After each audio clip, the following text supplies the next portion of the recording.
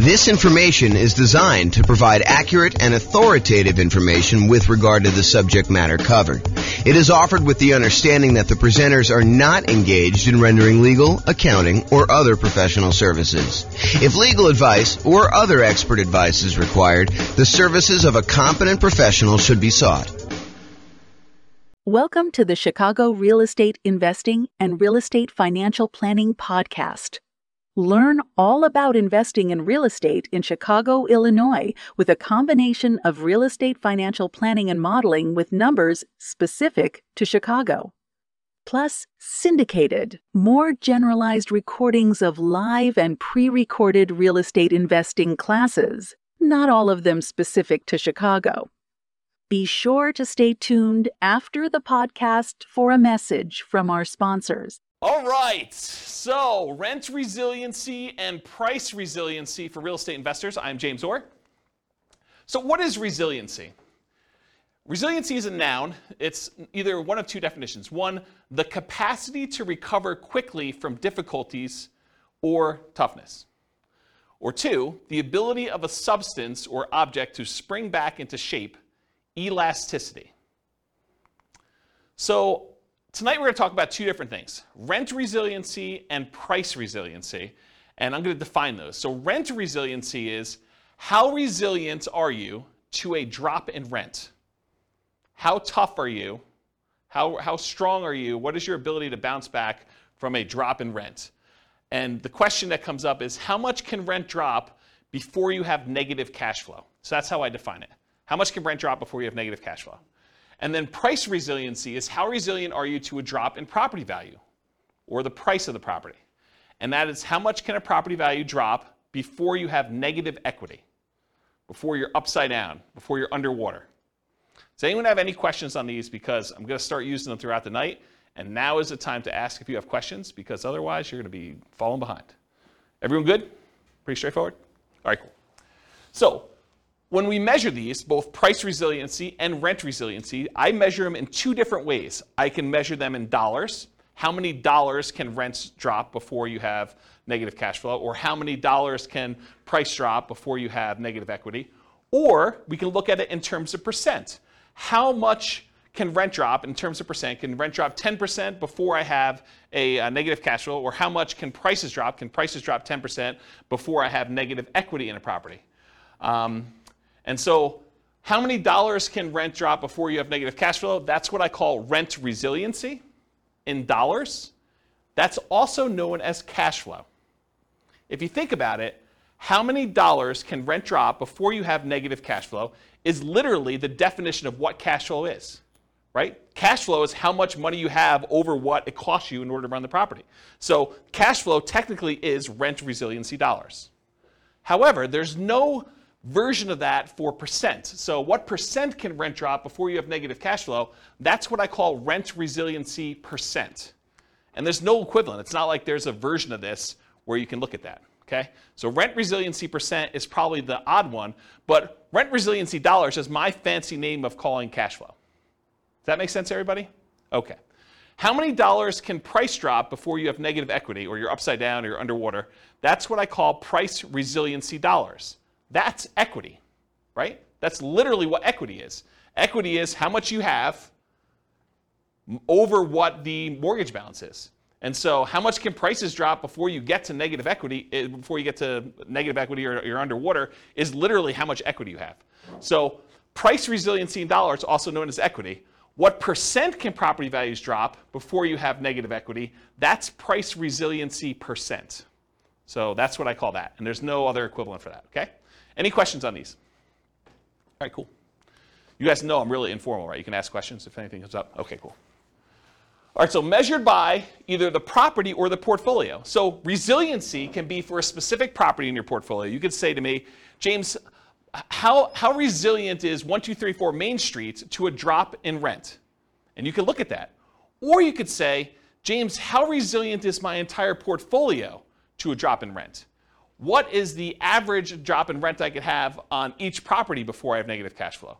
Or you can look at it on an individual property. So you can look at these either in a per property basis or overall as your portfolio. And we could either look at this from a total perspective, where you add up all the rents, you add up all the expenses, and you could see how much rents can drop before you have negative cash flow. Or you could look at it as, I take all the rents, I divide through by the number of properties I have, I take all of the expenses on the property, I divide through by the number of properties I have, and then you can look at how much it is on a per property basis on average. Does that make sense? Okay. All right, so you could look at this as either a snapshot in time. You could say, right now in my portfolio, how resilient am I to a drop in rent? Or you can say, over a long period of time, over the next 60 years, what does it look like? How resilient am I at each point in time for a drop in rent? So you can look at it either as a snapshot or as the thing over time. And you could say, look, 5 years from now, I plan on paying off a property, or I plan on refinancing a property, or I plan on buying a property, or I plan on selling a property. And you could say 5 years from now, at that snapshot in time, month 60, let's say as an example, what is my rent resiliency, or what is my price resiliency at that point?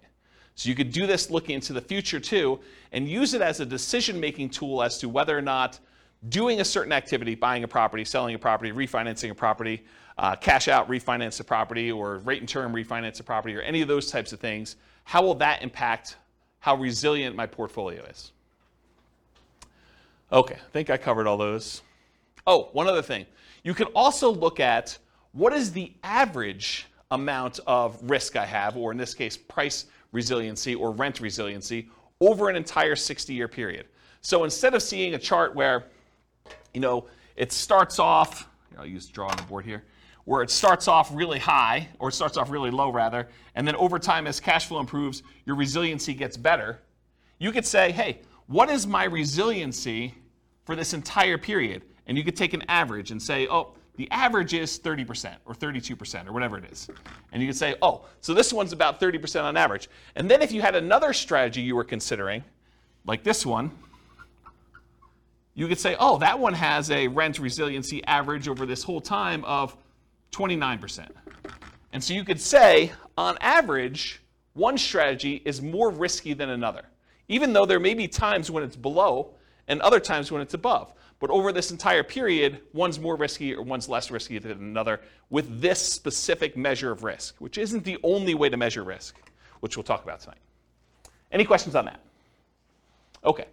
If you're doing any modeling in the Real Estate Financial Planner software, I added a bunch of new numbers here. So now you can actually see your average rent resiliency, your average price resiliency, average debt to income, average total debt to net worth, and average total debt to account balance, as well as average months of reserves. And if you click on any of those buttons, they go to all those individual charts. So I added those for you because I wanted to see them. So that's a new tool that's brand new for you guys. Tonight we're going to look at both snapshot, one specific month and how it measures, and we're going to look at stuff over time. We're going to talk about both of them. Any questions? Okay, cool. All right, let's talk about some oversimplified math. I'm going to give you an example just to kind of walk you through how this stuff works. So let's say you have two different portfolios that you're comparing. In one portfolio, in both portfolios, you have $1,000 per month in cash flow on all your properties, okay? In one portfolio, you have 10 properties that each cash flow $100 each, okay? 10 properties, $100 each property, that's $1,000 per month in cash flow. And in another portfolio, you have 5 properties with $200 a month each in cash flow. So you have one portfolio that has basically the same amount of cash flow for both. One of them has more properties with less cash flow per property, and the other one has fewer properties with more cash flow per property. What if rents, let's talk about the ones where you have 10 properties with $100 each. If rents drop by 10%, if rent per property goes from, just as an example, it's oversimplified, $1,000 per month to $900 per month in rent, your cash flow goes from $1,000 per month to 0 per month. You lost $100 per month in property. It was only a 10% decline in rent values, but because you only had $100 per property, it went from $1,000 per month in rent to $900 per month in rent. So the $100 in cash flow went away. You now have no cash flow on that particular portfolio. Does that make sense, everybody? Compare that to if you had the 5 properties with $200 a month each. If rents drop by the same 10%, so rents go from $1,000 per month to $900 per month, now your cash flow goes from $1,000 per month to $500 per month. So in the other one, you lost all of your cash flow when you had a 10% decline in rents. This one, you had a 10% decline in rents, the same 10% decline in rents, but now you have still $500 per month in cash flow. So the one with 5 properties with $200 a month in cash flow is more resilient to drops in rent. That's an example of how rent resiliency varies between 2 different portfolios. Does that make sense to everybody? Did anyone lost? Everyone's good? Okay. Let's talk about what happens if rents go up, though. Same 2 situations. You have 10 properties with $100 a month in cash flow, or you have 5 properties with $200 a month in cash flow. If rents go up by 10%, rent per property goes from $1,000 per month now to $1,100 per month. Cash flow goes from $1,000 per month, where you have 10 properties with $100 a month in cash flow, goes from $1,000 per month to $2,000 per month. You doubled your cash flow by having a 10% increase in rent.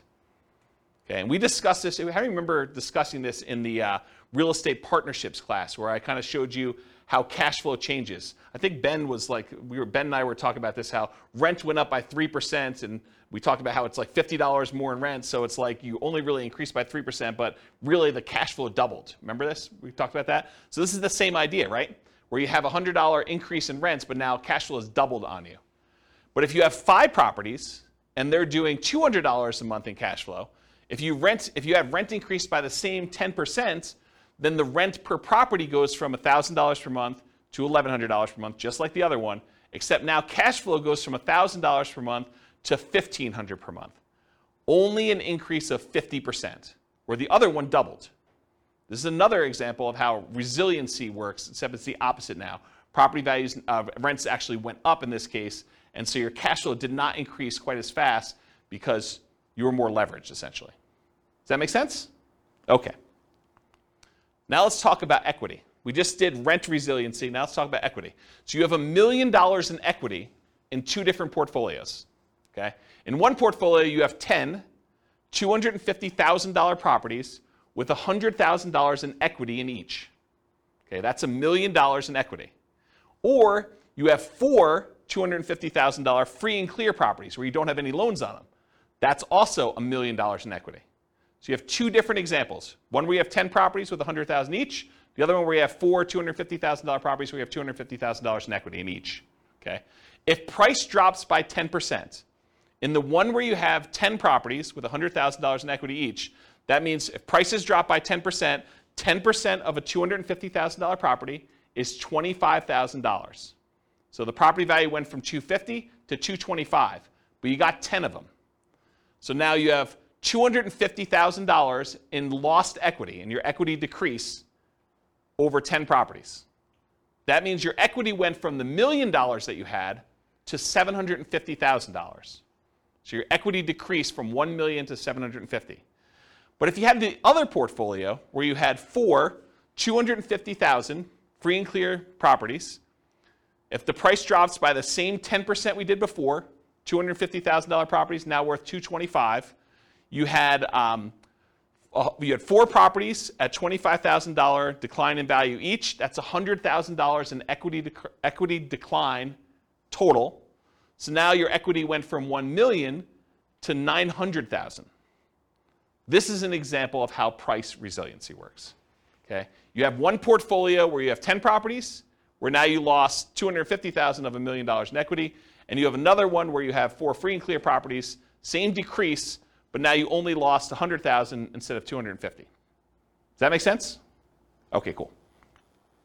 Now what happens if property values went up? Same $1 million in equity to start, same 2 situations. You have 10 $250,000 properties with $100,000 in equity each. If the price goes up by 10%, the $250,000 property is now worth $275,000. So $250,000 increase across all 10 properties in total. So your equity now goes from $1 million to $1.25 million. So you have an increase of 25%. 10% increase in price means your equity increased by 25%, as an example. Okay? Or you have the 4 $250,000 free and clear properties. If the price increases by the same 10%, same $25,000 per property, $100,000 for all 4, just add them up for 4 of them. Now your equity goes from $1 million to $1.1 million. It only increased by 10%. It's unleveraged. Okay? Does that make sense? All right. So really, what we're talking about in a lot of these cases is leverage. The more leverage you have, the less resilient you are. The less leverage you have, the more resilient you are. Does that make sense? We just saw that. The more leveraged you are, the less resilient you were. Right? We saw that with rents. Any questions on this? All right, cool. All right, let's do a thought experiment. Which is riskier? Is it riskier to put 0% down or to put 10% down? And why? This is the discussion part of class. What's riskier? Just call it out. It's riskier to put 0% down. It's less risky to put 0% down. Okay? Why do you think it's less risky to put 0% down? Less skin in the game. Less skin in the game. So if you put no money in the deal, you don't have any money to lose. Interesting perspective, right? I think a lot of people would be surprised to hear that. They'd be like, well, you put more down, maybe you have more cash flow, so it's probably less risky to have 10% down from that argument, right? And if property values went down, having a 10% cushion before you're a negative, that's interesting. But on the flip side, both that and the previous kind of resilient slide on leverage, even though I agree with you, the hard part about me thinking about that is whether stocks or real estate, that's true on paper, but only if you sell. So if you've got enough portfolio to withstand the tide, it doesn't matter because you're not going to sell every level. So what you just went to is this idea of paper losses. If property prices go down but you don't sell, you don't really have a loss until you sell. You don't have a realized loss until you sell. And so you're arguing it doesn't really matter, right? You don't have a loss in either case unless you have to sell the property. Okay, so that makes it sort of even on those. What else? Which one's more risky, which one's less risky? What do you think? I think it depends. It depends on what? On your cash position. On your cash position, okay? So if you have a lot of cash, then which one's less risky? Then I'd probably go 0% down because your ROI would be higher. Okay, so you might have an infinite return on investment. Right. In theory, at least. I mean, really, you should be calculating your return, including how much you need to keep in reserves. I mean, we kind of teach that in deal analysis class. But ignoring that for a second, if you have a 0% invested in the deal and you make money on that, then you have an infinite return, right? Yep. So you would think that it's less risky for you to have 0% down in that case. Yeah, if you can support the rents. Yeah. So you're assuming you're having to pay for negative cash flow. Well, there's that risk. There is a risk, right? So is it more risky to put 0% down or 10% down? What do you think? It's a personal decision, yeah? It depends on what you have in reserves. I really think.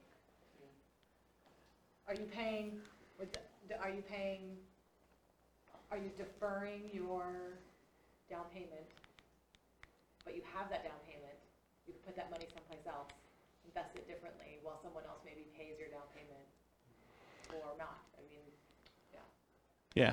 So I wonder if you're getting to this idea that if you put 0% down, you probably have more in reserves because you didn't have to put money down. I wonder if you're getting to that. Well, here are my thoughts on it. If you do 0% down, you have nothing in the deal, you have nothing to lose. So there's an argument to be made that if you put nothing into the deal, you have nothing to lose. It's arguably less risky in that way. However, your credit is at risk. If something happens and you have to sell and you have to give the property up for foreclosure, or you have to sell at a loss and you don't have money to make up the difference and you have to do a short sale or something like that, your credit's at risk. And maybe even more so if you put 0% down than if you put 10% down. Because the chance of you being underwater with 0% down is probably greater, right? You know, property values go down 5%. If you had put 10% down, you probably wouldn't be as likely to be underwater, although you have some sales costs and stuff in there, which we're going to ignore for a second. But if you do the 0% down, you're probably still underwater, even with a 5% decrease in price. Okay? What about prices rising? So you tend to have appreciation. You tend to pay off some debt on the property. You tend to have tax benefits, and you tend to have cash flow. So you might have this infinite return on investment with 0% down. It's not really a measure of risk, though. It's just kind of like a better return. You're still getting these benefits, but you had nothing in the deal, though. You know, you're benefiting from having prices go up, at least in theory, paying off some of the debt as long as you're making your mortgage payment, getting tax benefits as long as you're able to depreciate the property, and then getting cash flow on the property if there is any. Maybe there's negative cash flow. But you would have an infinite return on your investment, ignoring, of course, that you should have your return calculated on your reserves as well. And here's, I think it's what Rachel was saying, you have more reserves if you didn't have to put as much down. If you only had to put 0% down, maybe you have more in reserves. And having more in reserves probably makes that less risky. So I don't know. It's kind of an interesting thought. What about the other side? 10% down. Well, property values go down 10%. You could lose 100% of your money. You know, as sort of what Austin suggested before, you don't have a loss until you actually have to sell. You have this sort of paper loss. And the longer you hold that property, in the overwhelming majority of the cases, real estate tends to be pretty forgiving over time. Even if property values go down the next 5 years, you push it out 30 years, property values are probably going to be up from there, right? Your credit is still at risk, so you still have that risk. Maybe it's a little bit less at risk because you still have that cushion. Of course, prices do rise. In a lot of cases, you still pay off debt to have tax benefits and cash flow, but you're maybe more likely to have a little bit of positive cash flow in that case. And maybe that makes it a little less risky. But you have less debt paid off. So your overall return is probably a little less because if you put 10% down, your debt pay down is a little bit lower when you put money down than if you have 0% down. And finally, you have a little bit lower overall return on investment. So which one is less risky? I don't know. I think part of it's how you measure it and your situation. And you have less reserves, which we talked about. Any questions on this? It's kind of an interesting thought experiment, right? Like, which one's less risky? I think part of that, for us analyzing too, is your own incomes. How quickly can you save to get 10 or 20% down in your market? Because if you're spending 6 months doing that, it might not be a big deal. If it takes you 2 to 4 years, you're going backwards fast. So Austin's almost suggesting that how long it would take you to save up that 10% might be another factor in which one's riskier. If you can quickly save up that 10%, it's probably less risky for you, I think is what he's suggesting. If it would take you a really long time, that's probably a bigger risk. Your ability to replenish losses you have, I think is another way you're thinking about that. That's interesting, yeah. Any questions on this? Good little thought experiment. Okay. Measuring risk in real estate investments, which is largely what we're getting at, right? Aren't we sort of getting at this kind of rent resiliency and price resiliency? Aren't we sort of talking about a way to measure risk? So what are the different ways we can measure risk in real estate investments? Well, number one is probably one of the most common ways because your lender typically uses it to determine how risky you are for being able to qualify for a loan. It's called debt to income. Debt to income measures how much debt you have compared to how much income you're making, including rental properties. It's often used by lenders to qualify you for loans. So if you ever heard, DTI, what's your ratio for DTI or how much debt to income do you have? It's what lenders use to determine how risky you are to loan money to. So it is definitely a way to measure risk when you're investing in real estate. Probably one of the most common ones. Another one though, and also used by lender, is your debt service coverage ratio, often abbreviated DSCR. That measures how much income you have from your property compared to your expenses on the property. It's a ratio of your income on the properties to your expenses. And a lot of lenders want to see 1.25 or something like that. They want to make sure that the income you have in your property can more than cover your expenses. Okay? That's another way that we measure risk. Here's one you may not have heard of. It's debt to net worth. How much debt do you have? If you add up all your mortgages and any other debts you might have, car loans, student loans, anything like that, credit card loans, how much debt do you have compared to what your overall net worth is? And when we use net worth here, we're also talking about any equity you have in properties. How much cash you have in the bank, how much stock money you have invested in stocks, how much Bitcoin you have, how much Dogecoin you have, all those things, right? So it's your overall net worth, your ratio of your debt to your net worth, okay? But if you think about it, debt to net worth, certain types of net worth are more liquid than others. It's hard to get at equity. What's up? I thought your net worth already It does. So I'm confused by It does, but your ratio, But your ratio, I mean. the ratio of how much debt you still have to your net worth is a measure of how risky it is. But your net worth, in this case, you've subtracted your debt off. Yes. Okay, got it. Yes. That's a great question. Rachel asked, so your net worth typically has all of your assets minus what all of your debts are on your assets. And so you find out what your overall, your like net is after all of your debts on your property. And yes, when we do this calculation, we're saying how much debt you have now divided by what your net worth is. Got it. Yep. Just want to make sure I. Yeah. And think about it this way. Let's use a really basic example. Let's say you're a Bill Gates type of guy and you have $1 million and you owe $10,000.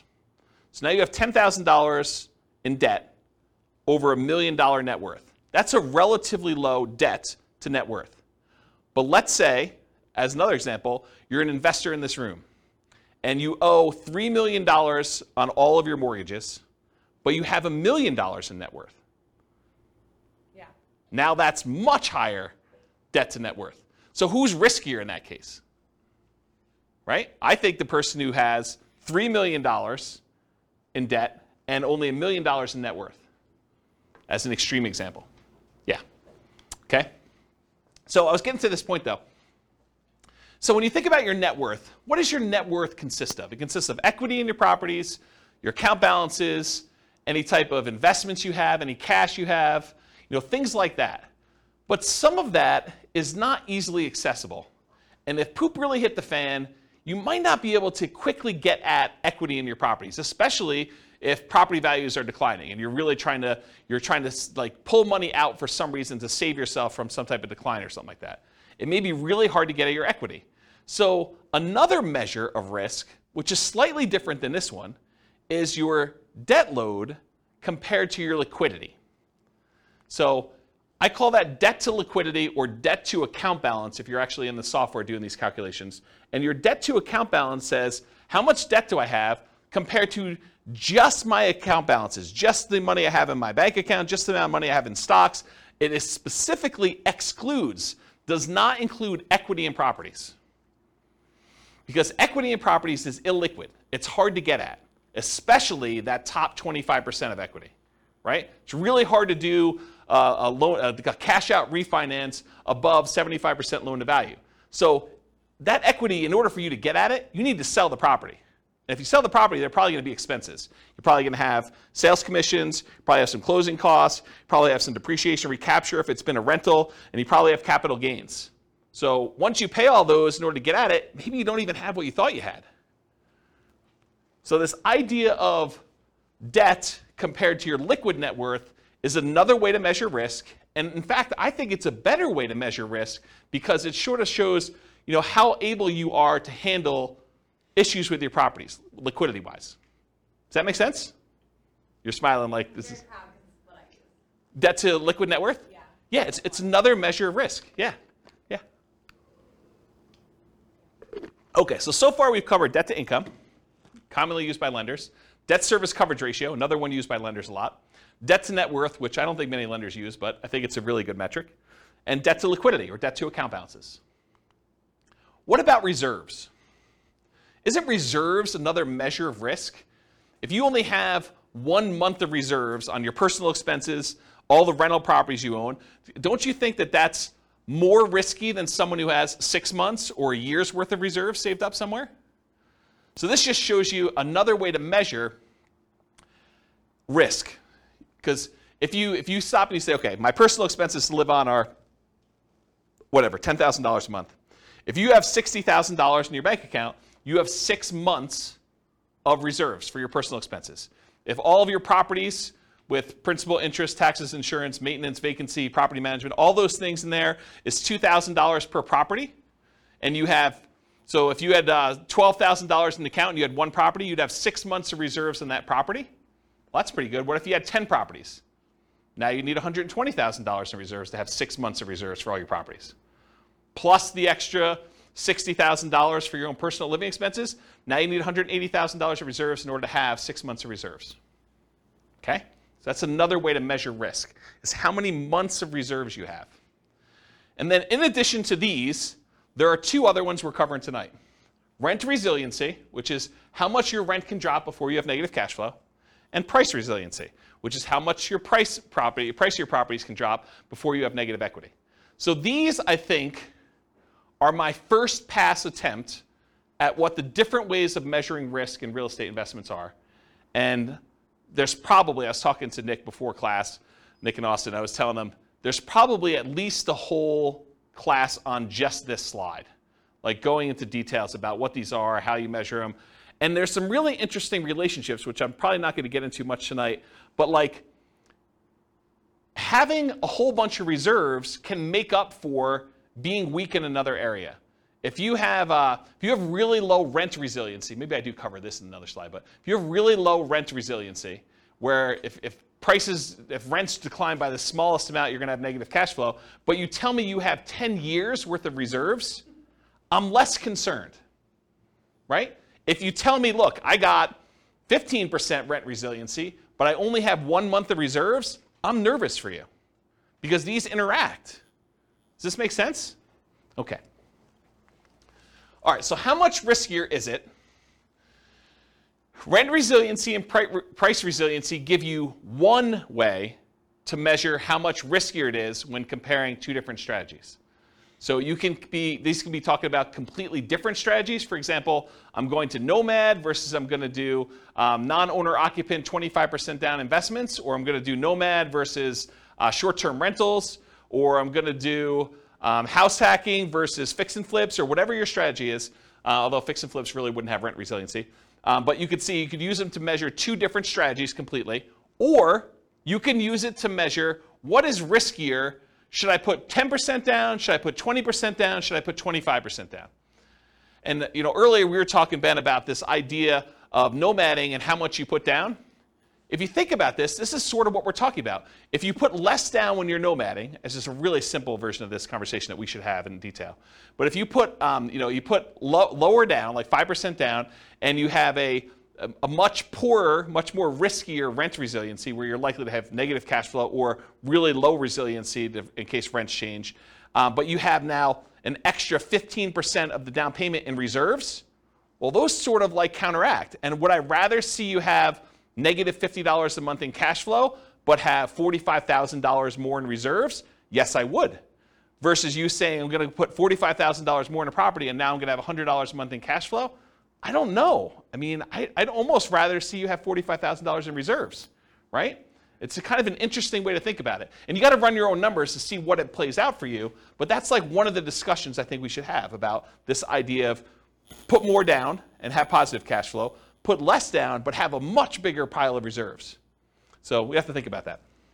Okay, so you could be analyzing, you can use this to measure risk when you're looking at totally different strategies or different amounts of leverage. Should I put 20% down? Should I put 25% down? Should I put 50% down? Should I buy these properties free and clear?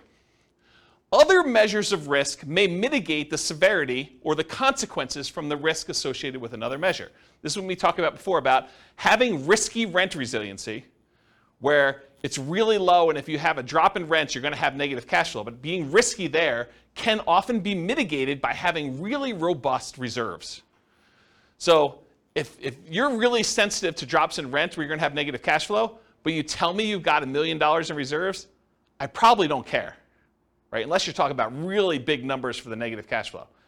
But if you tell me you have very little reserves and you're close, or you tell me, or I'd rather see you say, I got a decent rent resiliency and mediocre to good sort of reserves. Sort of like this balance between them, okay? So for example, let's look at them for Nomad with 5% down versus 20% investor loans. You're not moving in with the 20% down for someone who has $1 million to start with. So we're going to start with an example here. Someone's got $1 million to start with, and they're going to either do Nomad or they're going to say, I'm not moving into a property. Sequentially, I'm just going to go buy one property to live in, and then I'm going to buy 20% down rentals. Let's take a look at how these compare. And I do have the 20% down investor buy a single owner-occupant property to start with to kind of make it fair, okay? So let's take a look at what this looks like. Let's start with price resiliency. Okay. I'm going to take my time to go through these charts. So this is a chart showing total price resiliency in dollars. So how much dollar-wise do prices need to decline before I have negative equity? The red line is showing you 20% down non-owner occupant. And remember, price resiliency in dollar is essentially equity. So really, this is a chart of how much equity they have in all their properties. Right? That's what I'm showing you.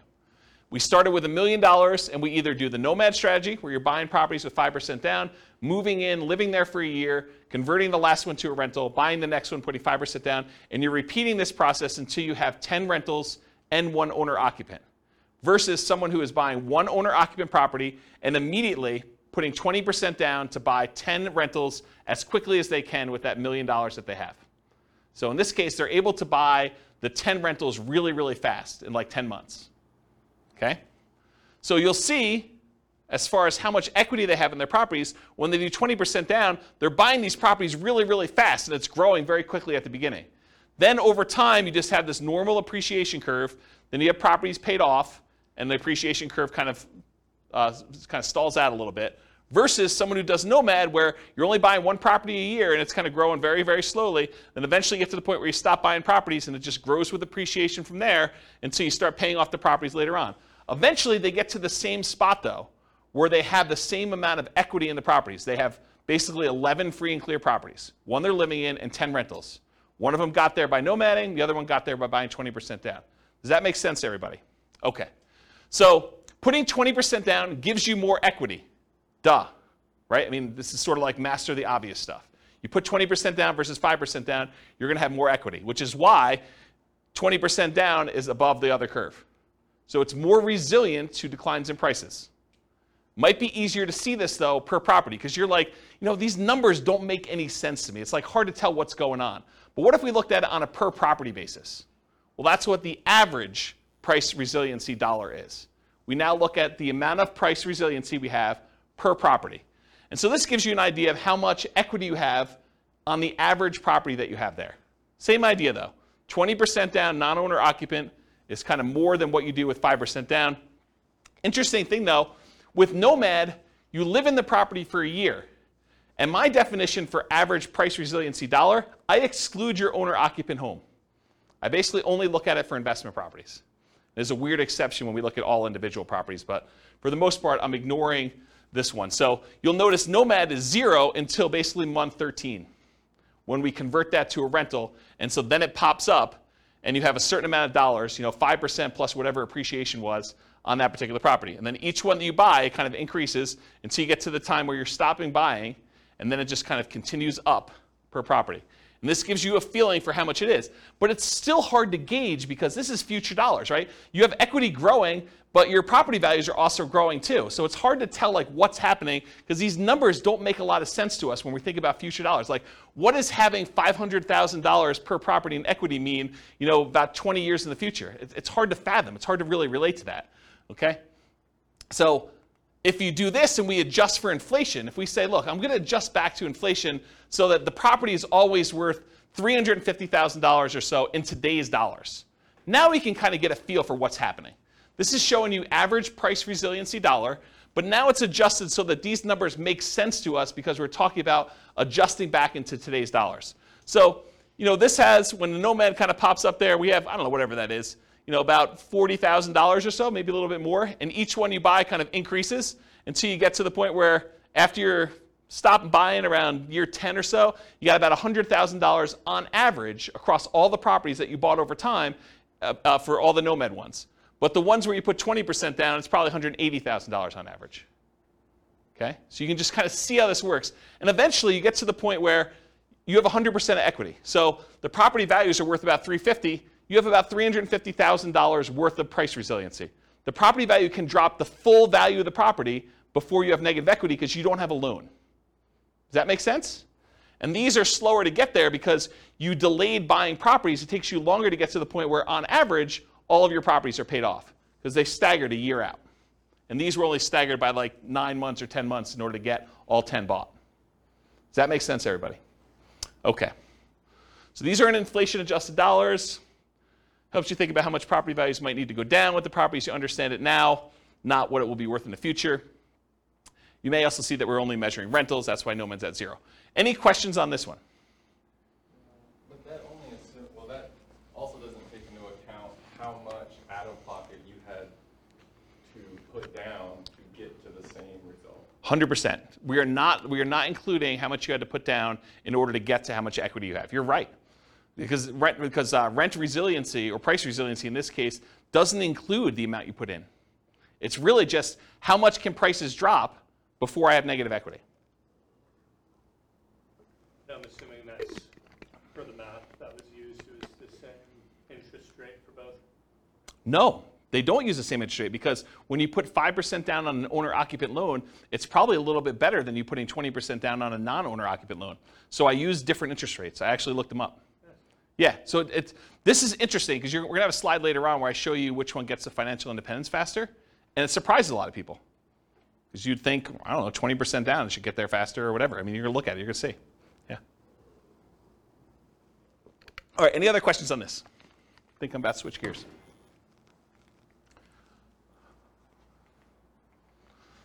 Now I'm switching from dollars to percent. So what percent can prices drop before I have negative equity? And you can see when you put 20% down on the first property, you basically have 20% that can decline before you have negative equity. When you have the nomad property, until it becomes a rental, it's 0. But then as soon as you do this, it's probably closer to like this 8% range. Why is it 8% after a year? Because you put 5% down, I assume property values are appreciating at 3. So now property values can go down by like 8% on this first one before you have it. And each time you buy a new property, it sort of increases to get to this point. So you could see how resilient you are to declines in value, percentage-wise. No longer talk about dollars, because in a lot of ways, don't we want to know percent? Don't we think in terms of percent? We don't often think, look, we're buying properties. What if they go down $72,000? Well, $72,000 of what? If we're talking about $1 million property, that's very different than if we're talking about a $300,000 property. So really, don't we want to think in terms of what percentage decline we had on the property value? So I think percent makes a lot more sense.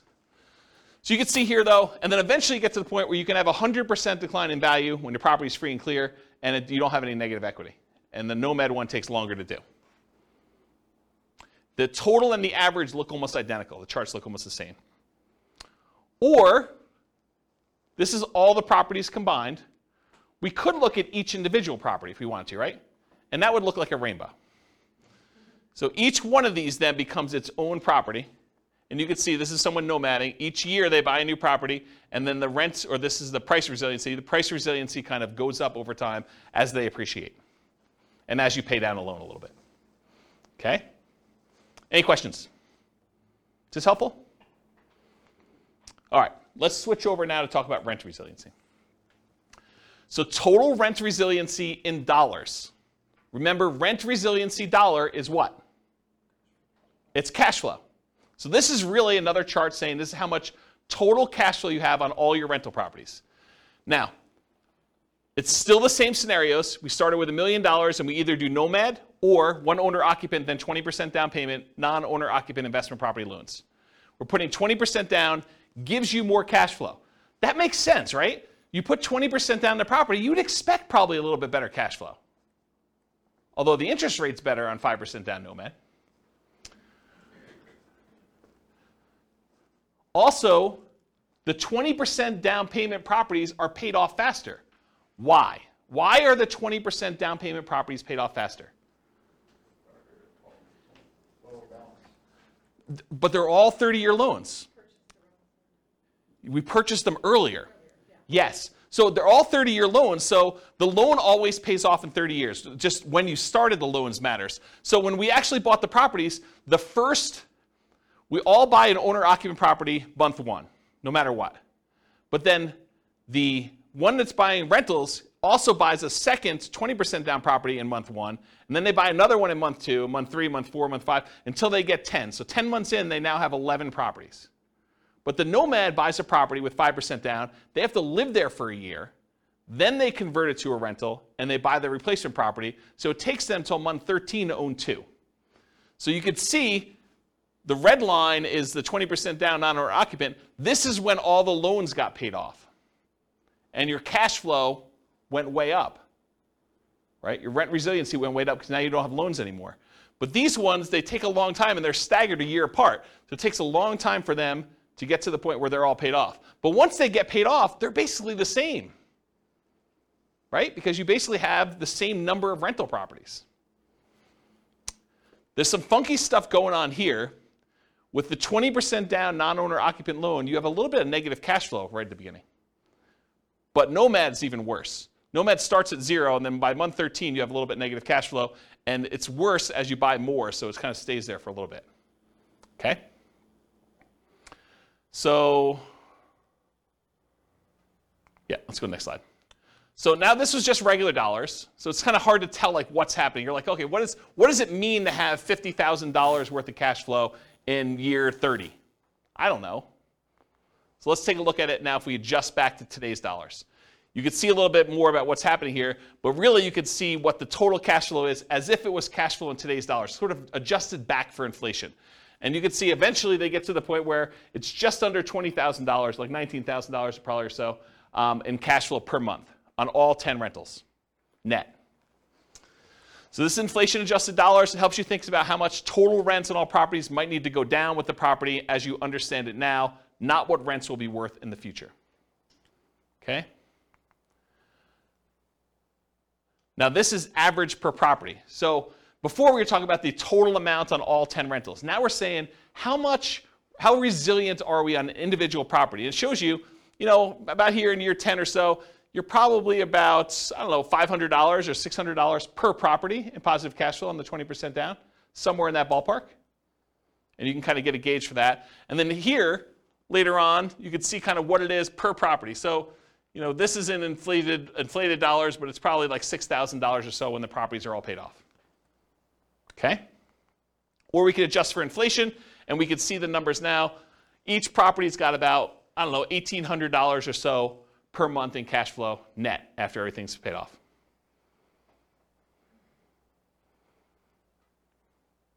Cool? Any questions on this? All right, now we're going to switch to percent. So what percent can rents decline before we have negative cash flow? Well, with both of them, we're negative up front, right? Because we're basically underwater. We have negative cash flow on the properties. The 20% down one becomes positive sooner. The Nomad one takes a little longer before it becomes positive.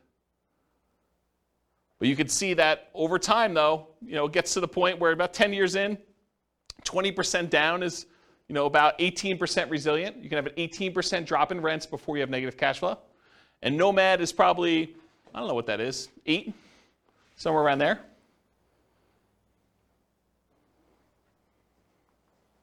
And then this is if you looked at Nomad for the individual properties. You can look at each one individually.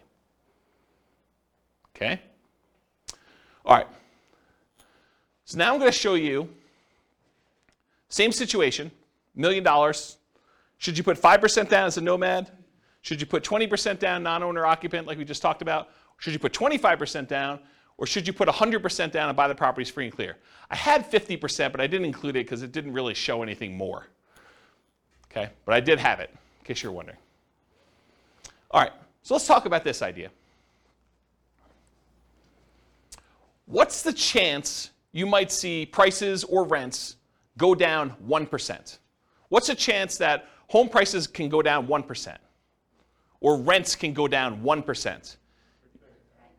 Pretty good, right? Like the chances of seeing rents decline by 1% on any given property or property prices to go down by 1% in any given year is pretty high. Wouldn't you agree with that? What are the chances that they could go down 10%?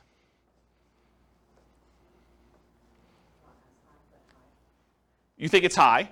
Is it as high as 1%?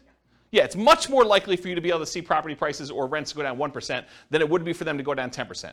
What about the chances it could go down 25%? Property prices, you have a $400,000 property, now it's worth $300,000. What are the chances that could happen? Could it happen? Yeah, it could happen. Is it more likely that something like that would happen, or is it more likely you'll see a 1% decline? 1%, right? I mean, this is obvious. I'm not trying to trick you. What about a 100% decline? Rents go to 0. Property prices go to 0. Could that happen? Maybe. Is it likely? Probably not. So would you agree that we're much more likely to see a 1% decline than a 50% decline? Not a trick question. Seems really obvious, right? Therefore, having a rent resiliency of 20%, where rents can decline by 20% before you have negative cash flow, is much less risky than having a rent resiliency of 10%, where rents can go down by 10% before we have negative cash flow, because we're much less likely to see a 20% drop than a 10% drop in rents. Because the chance of it going down 20% is much more unlikely than having a 20% rent resiliency, it's probably not 2 times better. It's probably more than 2 times better. Does that make sense? There's a point where, look, you really want to have a 1% rent resiliency or better. You really want to have a 2% one. But once you get up to like 30%, how much better is 35 than 30? Right? I don't know if it's like a lot, because the chance of it getting to 30% decline is much lower. Like the small numbers, it's much more important. It's important to get to a certain number, whatever it is, 5%, 10%, whatever you think is reasonable for perhaps a price decline or a rent decline. But once you get up much, much higher, the difference between those higher numbers, because it's not likely to get there, it's not as big of a deal. So is that a Rubicon then? No, I don't think of this as Rubicons. Rubicons are sort of like things you cross over, you get to where you never go back from. Acquiring your first rental property, or getting to the point where you have $100 a month coming in cash flow, or the point where you have your mortgage paid for by your rental properties. Yeah, things like that. Those are what I think considered Rubicons. Yeah. Yeah, question? So in your rent investor history, what percentage have you seen rents go down? That's a really good question. I don't remember, but I do remember seeing rents decline in 2008, 2009, when you had a whole bunch of people that couldn't or were unable or unwilling to sell their properties at a loss. They either couldn't sell their properties or they were unwilling to sell it at a loss, and they decided to become unwanted landlords, reluctant landlords where they're renting their property out. And then you have a surplus of rentals on the market and not as much demand. And so when you have a lot of demand and a lot of inventory, people drop rents in order to get their properties rented, and so you have declines in rents. And I think that happens, it's sort of market dependent, but like our local market, Fort Collins specifically, was much more resilient to rent declines than other markets in other parts of the country. So I think part of it is market dependent, and I probably could look at some charts to try to get a feel for that. There probably is some data that I'll try to find, and we can look that up. But I don't think it's unreasonable to be prepared for a 10% decline. Especially, I think about it this way too. Over the last X years, we've seen a massive run up in prices, a massive run up in rates, in rental rates, rents. Do you think it's unreasonable to give some of that back? When you think of it that way, right? It was only 2 years ago that rents were, what is $2,000 a month. Now they're $25. Do you think it's unreasonable to go from 25 to 23? And you're still $300 more than you were, a couple of years ago? I don't think that's unreasonable. And so part of it is, what's that? Depends on what you bought the house for. Well, but is it unreasonable to think that it could go back there? Right. It's like sort of proximity bias, right? Some type of recency bias, I think is what it's called. I think partly, I get what you're saying logically, but with that being said, I think part of that's also interest rates and new bonds. Yes. Because if that trails up, so right now your PITI, you're looking more towards 3K that every renter is going to have to hit if they're going to go towards a new house, then rates have to go up because they're going to trail that. They're not going to go to, I'm not going to rent for $2,300, but I know you're going to buy it for $3,000. Yeah, so what Austin is saying is I think he's sort of pegging rents have to be related in some form or another to what your equivalent mortgage payment will be. And that has not always been true. We've seen transitions in markets where at one point they were parity.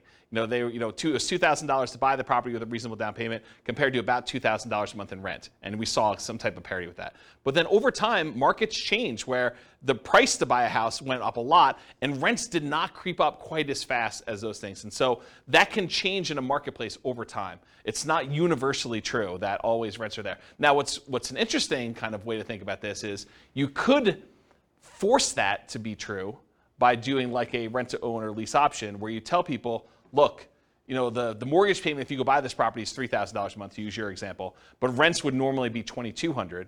But I'm going to charge you $3,000 a month because if you can't afford a $3,000 a month payment, you can't buy this house. You're never going to be able to actually buy it from me. And if you can't do that, then why am I putting you in here? And so you can almost make a justification for rents that look like mortgage payments when you're selling on the lease option. Does that make sense? So, yeah, that's an interesting point, though. Okay. Any other questions? I think there's some other stuff on another slide, but I think we're done with this one. We good? Cool. So evaluating risk continuing. So what's the chance price or rent will go down on a single property? You know, you have a rogue property in a part of town that goes bad, or, you know, it's not as hot anymore. So what are the chances that it could go down on a single property? Pretty good, right? I think you could see that happening. What's the chance it would be two properties in the same market? Well, probably not as high as a single property, but probably greater than some other things that could happen. What about on 10 properties in the same market? Well, if the whole market goes bad, I think that could totally happen, right? What about two properties in different markets? What's the chance of that happening? I think it could happen, but it's a different probability than having all of your eggs in one basket in one market, or on one street, or in one neighborhood. Right? There's a couple of people in the room that I'm looking at, okay? I mean, I'm not saying it's bad, I'm just saying that there's an increased probability, so I think you need to account for that when you think about your rent resiliency and your price resiliency, that, you know, you've increased your risk by doing that. What about 10 properties in 10 different markets? Right? A little bit less probability, but it can still happen. So diversification in some form or another, whether that's geographic, investing in different markets, property type, you know, buying some duplexes, buying some apartments, buying some single-family homes, you know, buying some condos, buying some townhomes, you know, all those different types of properties that you can do, or price points, you know, buying some entry-level rental properties versus buying some luxury properties, buying some mid-range sort of properties, or the strategy you're using. I'm doing short-term rentals, I'm doing house hacking, I'm doing you know, fix and flip, or all these different examples. So there's some diversification you can do across all those different things. Excuse me, geographic, property type, price point, strategy. There's more resilience required, suggested, I don't know how to word that, if you're not diversifying, right? I think you'd be prudent to have a more resilient portfolio to increase your threshold for what you want to have in terms of resilience if you're not diversifying in other ways. But if you're more diversified, you probably could get away, not that you should, and there's arguments against this. There's arguments of investing only in the one market that you think is really going to do well and not investing in these other markets just to have diversification where you have a higher risk of those going down, right? I think there's a counter argument to this. But I think overall, it's more prudent to be higher resilience if you're less diversified. If you're doing the same strategy with the same house in the same neighborhood, you probably should be a little bit more focused on being more resilient with your stuff than if you're spread out a little bit, right? This is obvious. I wasn't talking specifically to you, but it felt like that, right? Yeah. Okay. It wasn't intentional. I mean, I'm trying to be helpful. Okay. Yeah. Okay, so average price resiliency in percent. So what percent can property prices go down before you have negative cash flow for those four strategies? For the 100% down, you bought the property free and clear, you could have the property value go down 100% and you would not be underwater because you don't have a mortgage. So that one's easy. That one just goes 100% all the way across the whole time. Wouldn't you be negative past 75 if isn't about 25% taxes and insurance? No, this is property values. Okay. This is not rents. When we do the rent one, you'll see there is a threshold. But for property values, you have a $400,000 property, you don't own anything on it, it can go down $400K. It can go down 100% before you're negative. And there's an interesting point you bring up, which I have a slide at the end. I think there's a variation on this class, or at least a variation on some of the terms, where we do take into account things like sales costs and capital gains and depreciation recapture and stuff like that. There's a version where we take into account those transaction costs for equity.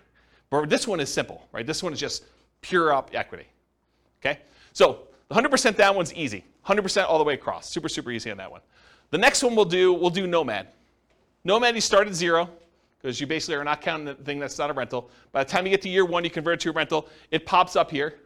And this is the average per property. And so it shows you you're at about 8% or so. And then each time you buy a property, kind of comes down, drops down, does this, until eventually it kind of tapers off until you get to the point where all the properties are paid off and you're doing that. That's what Nomad is. 20%, 25% down, that's just a difference in down payment amount. And so the curves are very similar. In both cases, you're buying properties as quickly as you can. I will tell you that with the 20% down, you can get all 10 properties, all 10 rental properties. With the 25% down, you get really close, and I think you need to buy one a year or two later. Okay? So you have a small delay there, but you're acquiring these properties, and you're more resilient with 25% down. This makes more sense, right? You put more down, you're more resilient to a price drop when you do that, and then they eventually taper to the point where they get to be the same when the properties are all paid off. About 30 years in the future from when you started. Maybe minus a year, plus a year. Okay? Any questions on this? Pretty straightforward? Okay. Now this is average rent resiliency in dollars for the three strategies. So when you buy properties free and clear, you have really high cash flow, but you have fewer properties. You only had $1 million to start with. You can't buy 10. You can only buy 3 and change. So 3 until you save up for the next one. Okay? So then your kind of average rent resiliency dollars kind of up here until eventually you catch up with everyone else. But here though, you've got 25% down, 20% down, and Nomad. Nomad starts at 0, then it has negative cash flow. The 20% down one has some negative cash flow. The 25% down one has positive cash flow from the beginning. And the curves are very, very similar. The ones where you put 20 and 25% down, the properties get paid off. And so your cash flow really improves here. And they go up here. And then the Nomad one takes a little while to pay off because you're doing them a year at a time. Does that make sense? Okay, so that's rent resiliency dollar. Now this is that snapshot I talked about. I basically said, let's look at some arbitrary point in time. I picked 5 years in the future. And I said, what does this look like? What is the average rent resiliency in dollars at 5 years in the future for this thing? And so for the 100% down, 1965. And this is in inflation adjusted dollars, so it's back in today's dollars. So you have rents drop by $1,919.65 and not have negative cash flow with the free and clear properties. With 20% down, you can only have rents drop $116.05 before you're negative. With 25% down, it could drop $309.54 per property before you're negative. And with Nomad, $14.42. So just a snapshot in time, 5 years in the future, average property, this is per property, right? Average rent resiliency dollar. You either drop almost $1,900 and change, $115 and change, $310 and change, or $15. Not $1,500, just 15. That's Nomad. So which one of these is riskiest? It's obvious, right? But look at the difference. Can we see rents drop by $116? Probably. So just order of magnitude, you can see that these are not that far off. Okay, so now this is percent for rents. So as you were discussing, Austin, there's taxes and insurance and stuff, so it's not 100%. Because you have property taxes, insurance, and those things on the property. So really it's about 80-something% here. So we say about 18% or so is actually taxes and insurance. For the free and clear property, that's where it is. That's how much rents can drop before you be negative. With the 25% down, they could drop a little bit here, I don't know, whatever that is, 3%, 4%, but it increases over time until they get paid off and it goes up there. This is that extra property being paid off, I think. And then with the 20% down, you start off with negative cash flow, which I'll show you this here in a second. And then by the time you get to month, whatever this is, 4 years in or so, then it gets to become positive. And then it gets up here when the properties get paid off, they all bump up there. Then here's Nomad. It's negative for a while, finally becomes positive, and then it kind of follows a similar curve, not exactly the same, but very similar. And then once you start paying off properties here, they get paid off. Does everyone see that? So Nomad and 20% down both have negative cash flow with professional property management in this example. That's what the assumptions were. And so here's the cash flow power meter. It shows you, the black line is where rent is. So it shows you for the rent that they're getting, this light green area shows that they would have positive cash flow if they were managing the property themselves. If it were in this dark green area, it would be positive cash flow if they had a professional property manager, which in this case they don't, so it's slightly negative, but it's positive if they were to manage it themselves. In the yellow area, it means that it would be positive cash flow if they were managing it themselves and they took into account cash flow from depreciation, the tax benefits of owning the property. And then the red area is you're still covering some of the debt pay down, but it's negative. And then here is you're not even covering debt pay down. So depending on where the black line is, it shows you how much cash flow you have and whether it's cash flow with property management, cash flow you managing it yourself, cash flow with cash flow from depreciation, or I'm not even covering, I wouldn't be positive even if I had an interest-only loan is another way of saying this, okay? Any questions on this? And if you're just like cash flow power meter, what is all that stuff? There's a class on that too, and I probably need to do a new one. But we look at cash flow power meters to see very visually where cash flow is on any particular property. It's a really easy way to see where you are. Any questions? All right, so now this is the same chart we had before, except we're doing percentages. So this is year 5, month 60. Rents can drop 83% if you have a free and clear before you have negative cash flow. Rents could drop 5% with 20% down. Can rents drop 5%? Absolutely. That's like a realistic number for you see rents decline, right? 5% decrease in rents. For the 25% down, they can drop 13.47. I don't know. That'd be a harder one to do. I mean, it definitely could happen, but it's harder than 5%, right? Wouldn't you agree? And the Nomad one, 0.63. So what's the chance that rents could decline 0.63%? Really high. What's the chance rents could decline 5%? I'd say reasonably high. What's the chance that they can decline 13.47? Moderate. I mean, it's not unheard of, but it's not high, right? Probably not high. And what's the chance it could decline 83.12%? Pretty low. Pretty low. If you can get a feel for how resilient this strategy is here. And this is probably different strategy. This is just different down payment amounts to give you a feel. Okay? Any questions on this? Cool. It's often counterintuitive. Just because a real estate investing strategy is more or less leveraged or more or less risky doesn't always mean it will perform better or worse than another strategy toward achieving financial independence specifically. So just because, hey, this is more risky, it's got to get me to financial independence faster? Not true. I'll show you that in a second. For example, putting 100% down to buy up to 10 rentals might seem like the least risky strategy from a number of risk measures, right? I mean, put 100% down. And putting 5% down to Nomad might, at first blush, seem the most risky. That doesn't tell you which one achieves financial independence first or which one will ultimately give you the highest standard of living, which we'll talk about. And this is a case for doing Monte Carlo or alternative universe modeling, where we actually see how risky is this? Like, what happens if rents don't go up always? Because when you do Nomad and you have like prices always going up and rents going always up, Nomad looks amazing, right? You start having some years where prices don't go up or rents sort of go down some years or something like that.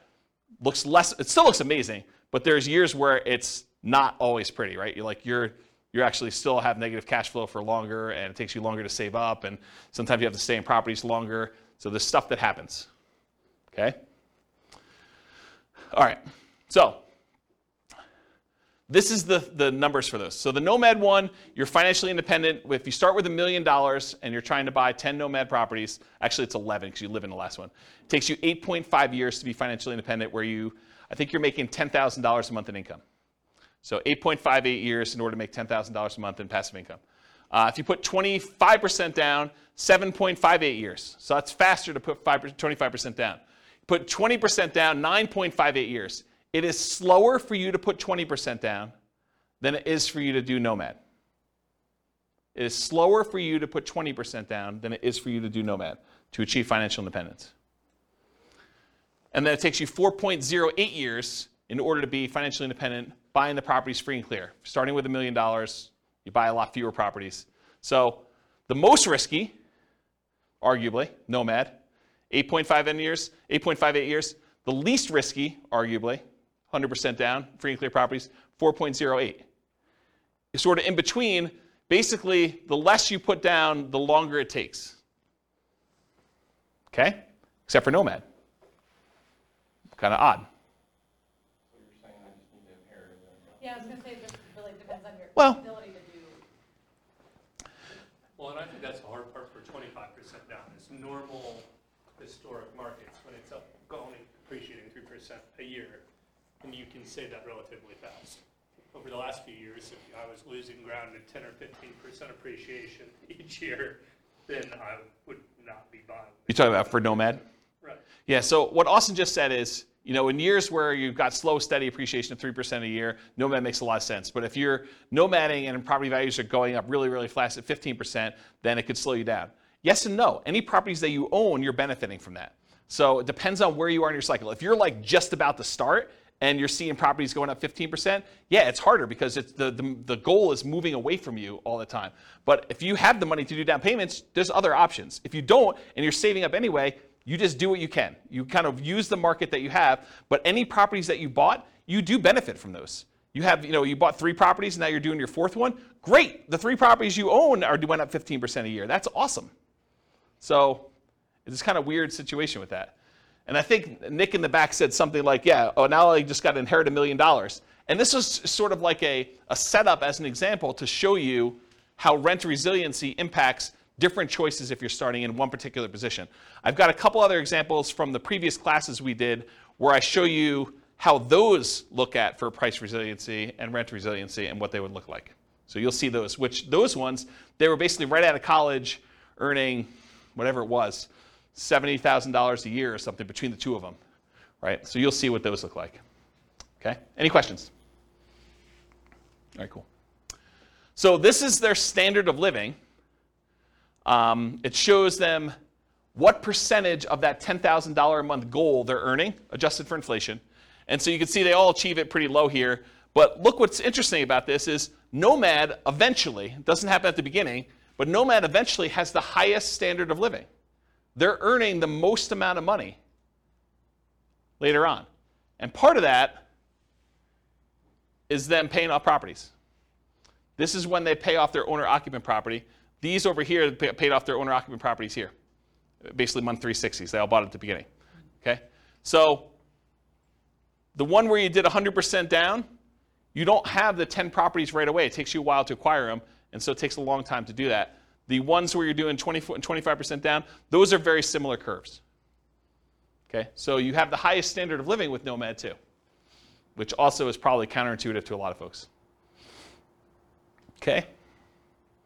This is just when you buy the properties in case somebody wanted to ask me about it. The Nomad one, you bought one in year 1, you waited a year, you bought another one, waited a year, bought another one, bought another one, bought another one, until eventually you get 11 properties. 1 you live in and 10 rentals.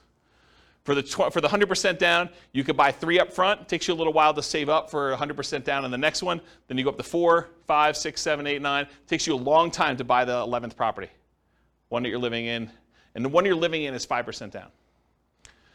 And then 20% and 25% down. The 20% one, you're able to buy all 11 right away within the first year. The other one, it takes you a little while to save up for that last 25% down payment. Because $1 million does not quite get you enough to do 25% down with the property I picked. Okay? All right. I'm going to run through these pretty quick. So for those that came to the previous classes or on the podcast, buy and hold real estate investing strategy, this will look really familiar to you, but this is sort of another perspective on that class. Because in that class, the only thing we covered was when they achieve financial independence. We didn't talk about anything else because I didn't have time. So we basically went over all this, all the different strategies in buy and hold, which I'm not going to go into detail, and we looked at how fast they achieve financial independence. Now I'm going to show you another view into what's going on and show you what their price resiliency looks like. And so these are all the different strategies combined. I'm not going to break them out and kind of go into detail, just to give you a view of approximately where these are, right? So prices can decline by the time they start acquiring properties in this 20% range to maybe 40, maybe 50% range. And then finally, when you stop acquiring properties, it just increases over time. So that's how they tend to trend for buy and hold. And this is for what percentage prices can decline before they'd have negative equity. Okay? And then these are all the different rent resiliencies, curves for all the different ones. Again, I'm not going to go into any individual one, but you could see they're in this sort of like 0 to 20% for a lot of this time, maybe a little bit higher depending on whether they have a lot of extra cash flow like short-term rentals or something like that, because that's really what this is measuring. And then it kind of goes up over time where they all get paid off. Okay? And then I picked an arbitrary time frame just to compare them. This is year 20, month 240, just to see what happens. And I wanted to show you 15% down payments are still relatively risky even 20 years in. Only a 6.3% rent resiliency or 1.92% rent resiliency, depending on which one of the two 15% down payment options you chose. All the other ones, though, I think are pretty reasonable, right? I mean, we talked about, do you think rents are able to go down 22%? What about 11%? I mean, that can happen, but it's not crazy close, right? You know, you start getting at 1.92, that's pretty close before you have negative cash flow. So these are the 15% down options, and then these are all the other buy and hold ones, depending on which one you're looking at. Does that make sense? Just so you can see visually like approximately where they are in relative sizes. Okay? Any questions? Cool. All right, let's do the same thing for that Nomad real estate investing strategy class. Again, in that class, we went over all the different time it took them to be financially independent. We didn't go into any other detail. We didn't talk about net worth. We didn't talk about any risk.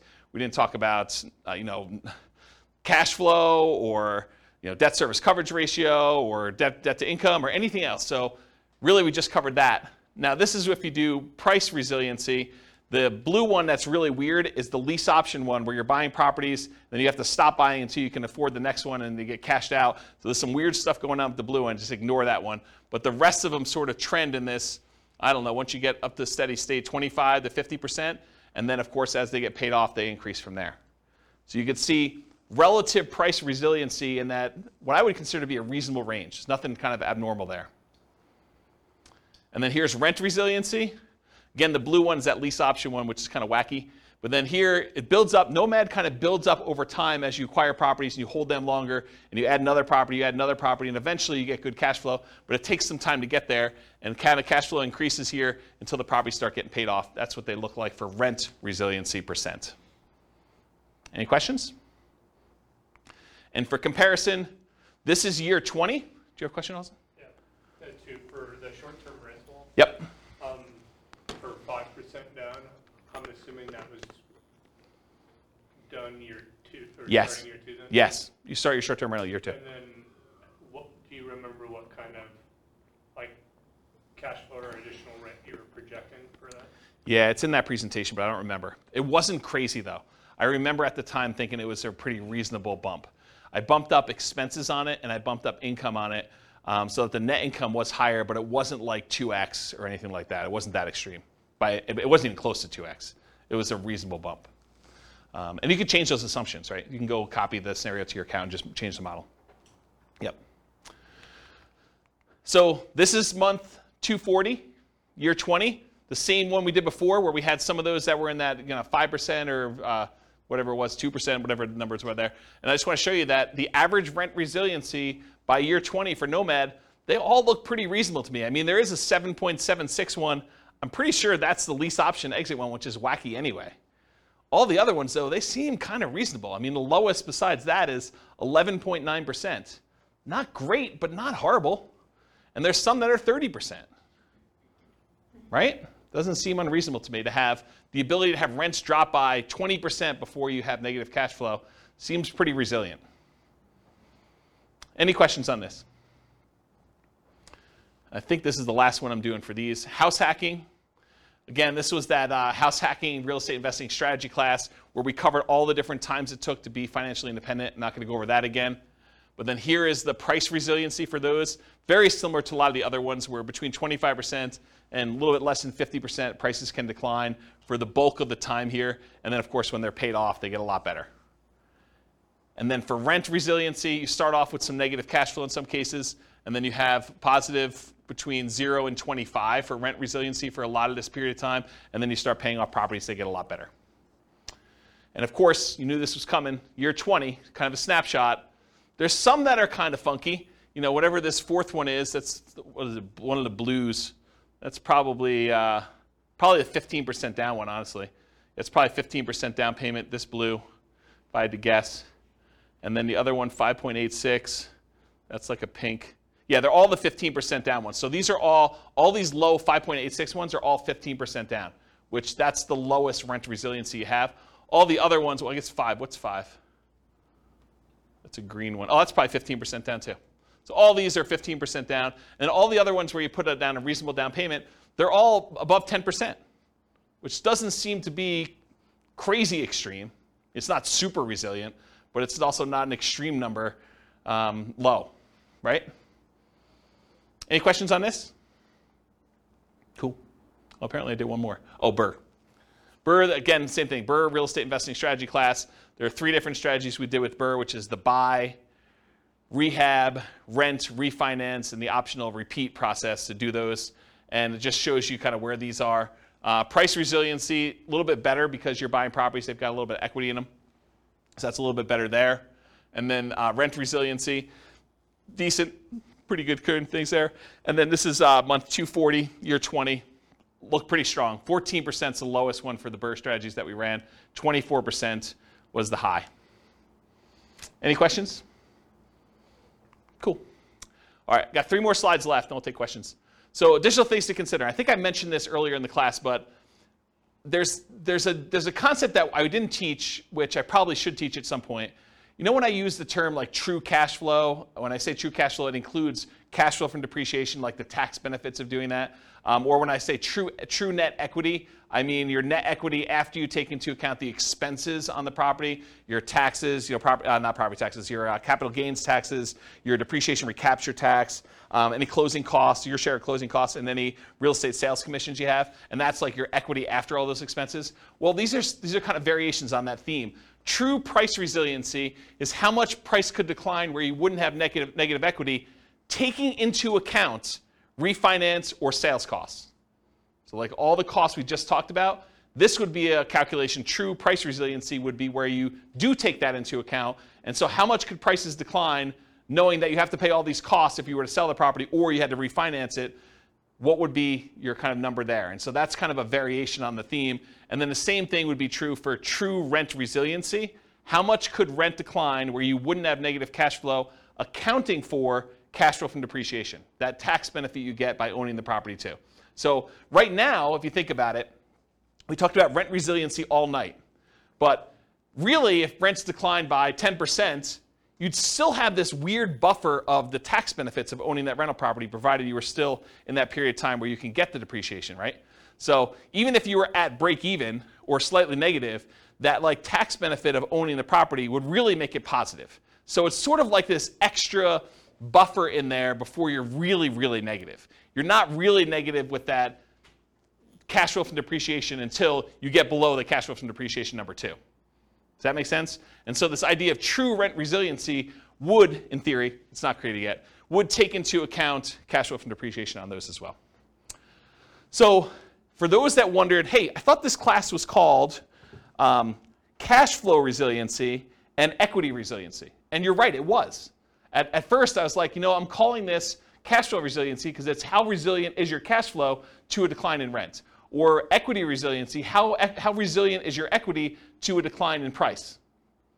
And the more I thought about it, the more I thought, if I named it those, which I think makes sense, but if I named it those, I would avoid these extra ones that I plan on doing. And so I decided to go back and rename the terms to rent resiliency and price resiliency now. So now it's how resilient are you to a decline in rent, or how resilient are you to a decline in price? Because I wanted to add things like vacancy resiliency. How resilient are you to an increase in vacancy?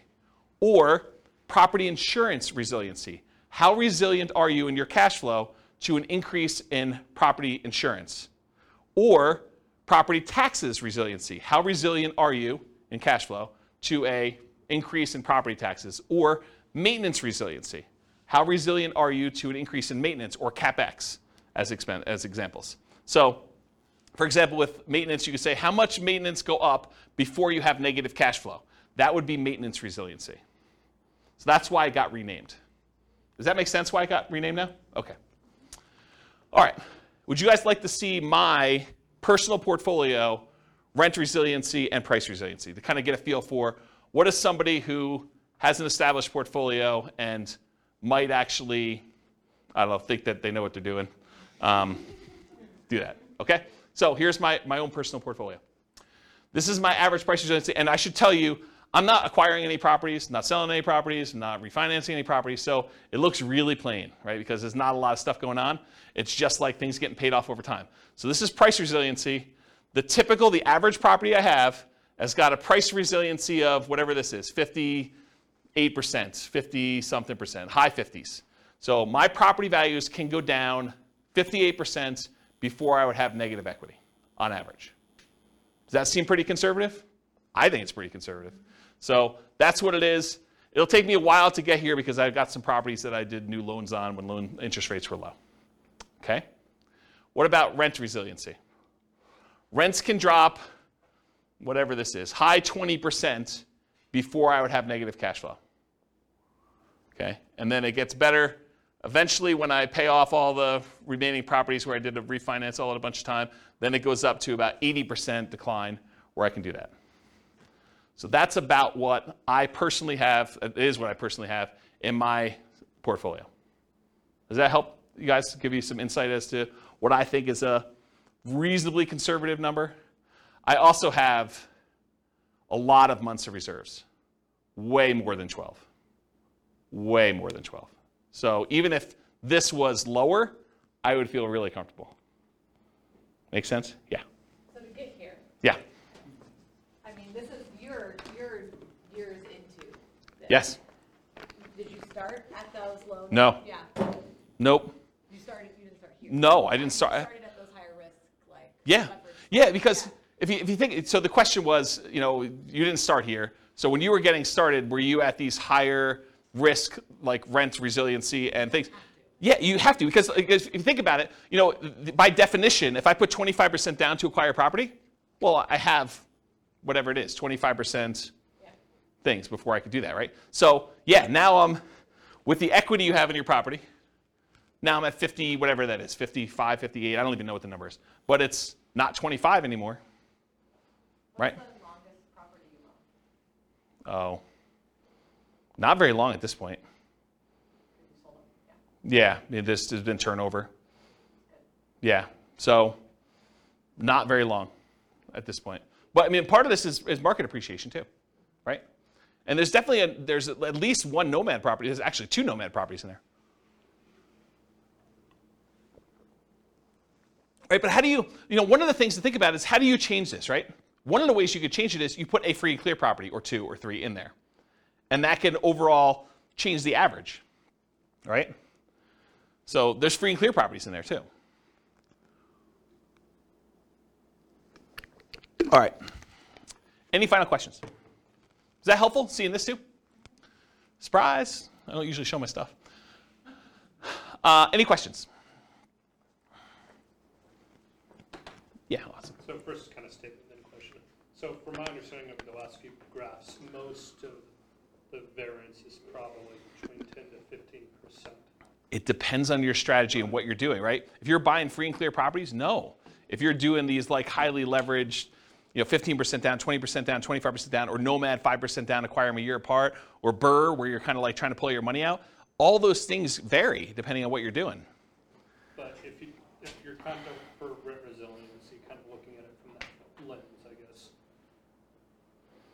Going back to where we started class, then if you would rather go 0 down and have the rest in cash or index or whatever else, the main 4 or 5 dips we've had in the last 100 years, haven't they only lasted like 1 to 4-ish years on average?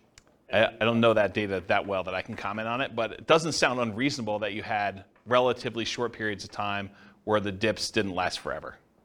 So I guess where I'm thinking of trying to tie that back together, circular thinking, is I would think there would be less risk than trying to ride that out with the reserves to the side than the additional equivalent of being above it percentage-wise and holding it that way. But I think they're related. So I think your question is, I'll reword it for you. I think your question is it better to have a lot of reserves and not worry as much about rent resiliency because you have the reserves to handle it? Or should you have 20% plus as far as rent resiliency where you might have some negative cash flow, but you can kind of hold it? And I think it's a combination. It's like, if you have 10 over here, then you have to have 20 over here. And if you have 20 over here, you have to have 10 over here. And you're weighting them. And the numbers are arbitrary. It's like sort of like this balancing act of, if you're really low rent resiliency, you're high risk, right? You have a small amount before you go negative, then having reserves, big reserves, makes a lot of sense. If you are, you have really good, if you've got rent resiliency like I have in my portfolio, where property values or rents can go down, whatever this number is, 28% or whatever the number is here, then needing reserves is probably not that important, right? I still have crazy reserves. I mean, I'll tell you, it's like over the top. But you don't need that as much if you have 28% rent resiliency.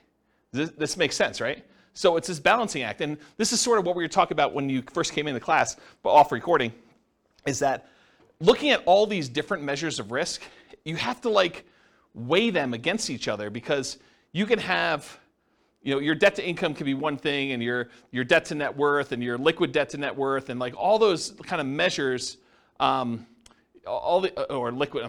to liquid net worth, like all these measures can be kind of coming into play, and you're like, well, if I'm going to have this, then I definitely want to have on the upper end of reserves. Or if I'm going to have this, then I definitely want to keep this there. There's probably a whole class I should do on reserves that will cover a lot of this, right? It'll like pull from all these different classes with the rent resiliency and the kind of measures of other risk and things of that nature, and show you how I think reserves should change based on that. I think there's like a minimum, and then I think you probably should have more. Just as one example, if you're going to have negative cash flow when you're buying a nomad property, I think it's prudent to take whatever the negative cash flow is, set that aside as part of your reserves, and X number of months of reserves, right? I think you already know that you're going to have this amount of negative cash flow, so that should be part of your reserve calculation to begin with, plus then 6 months or 12 months or whatever you're doing for that. Like, that's the way that I would think about it. And so there's a whole bunch of things like that that I probably need to teach in a reserves class, and which I'll put on my list. I'm sure that'll come up in a question for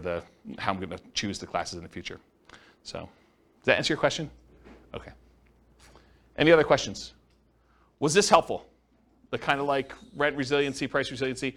I know like there's some parts in there where it may get a little bit slow because I'm showing you a lot of charts and they're really similar, but I do also think that seeing a bunch of different examples gives you a feel that you can't get. It's almost like you have to work through the math problems in your book, and it's boring and not fun, but then you get a much better feel for like what the range of how they work are. So sorry, but I think it was helpful. So cool. Thank you all for coming. I will see you all soon. Bye-bye for now.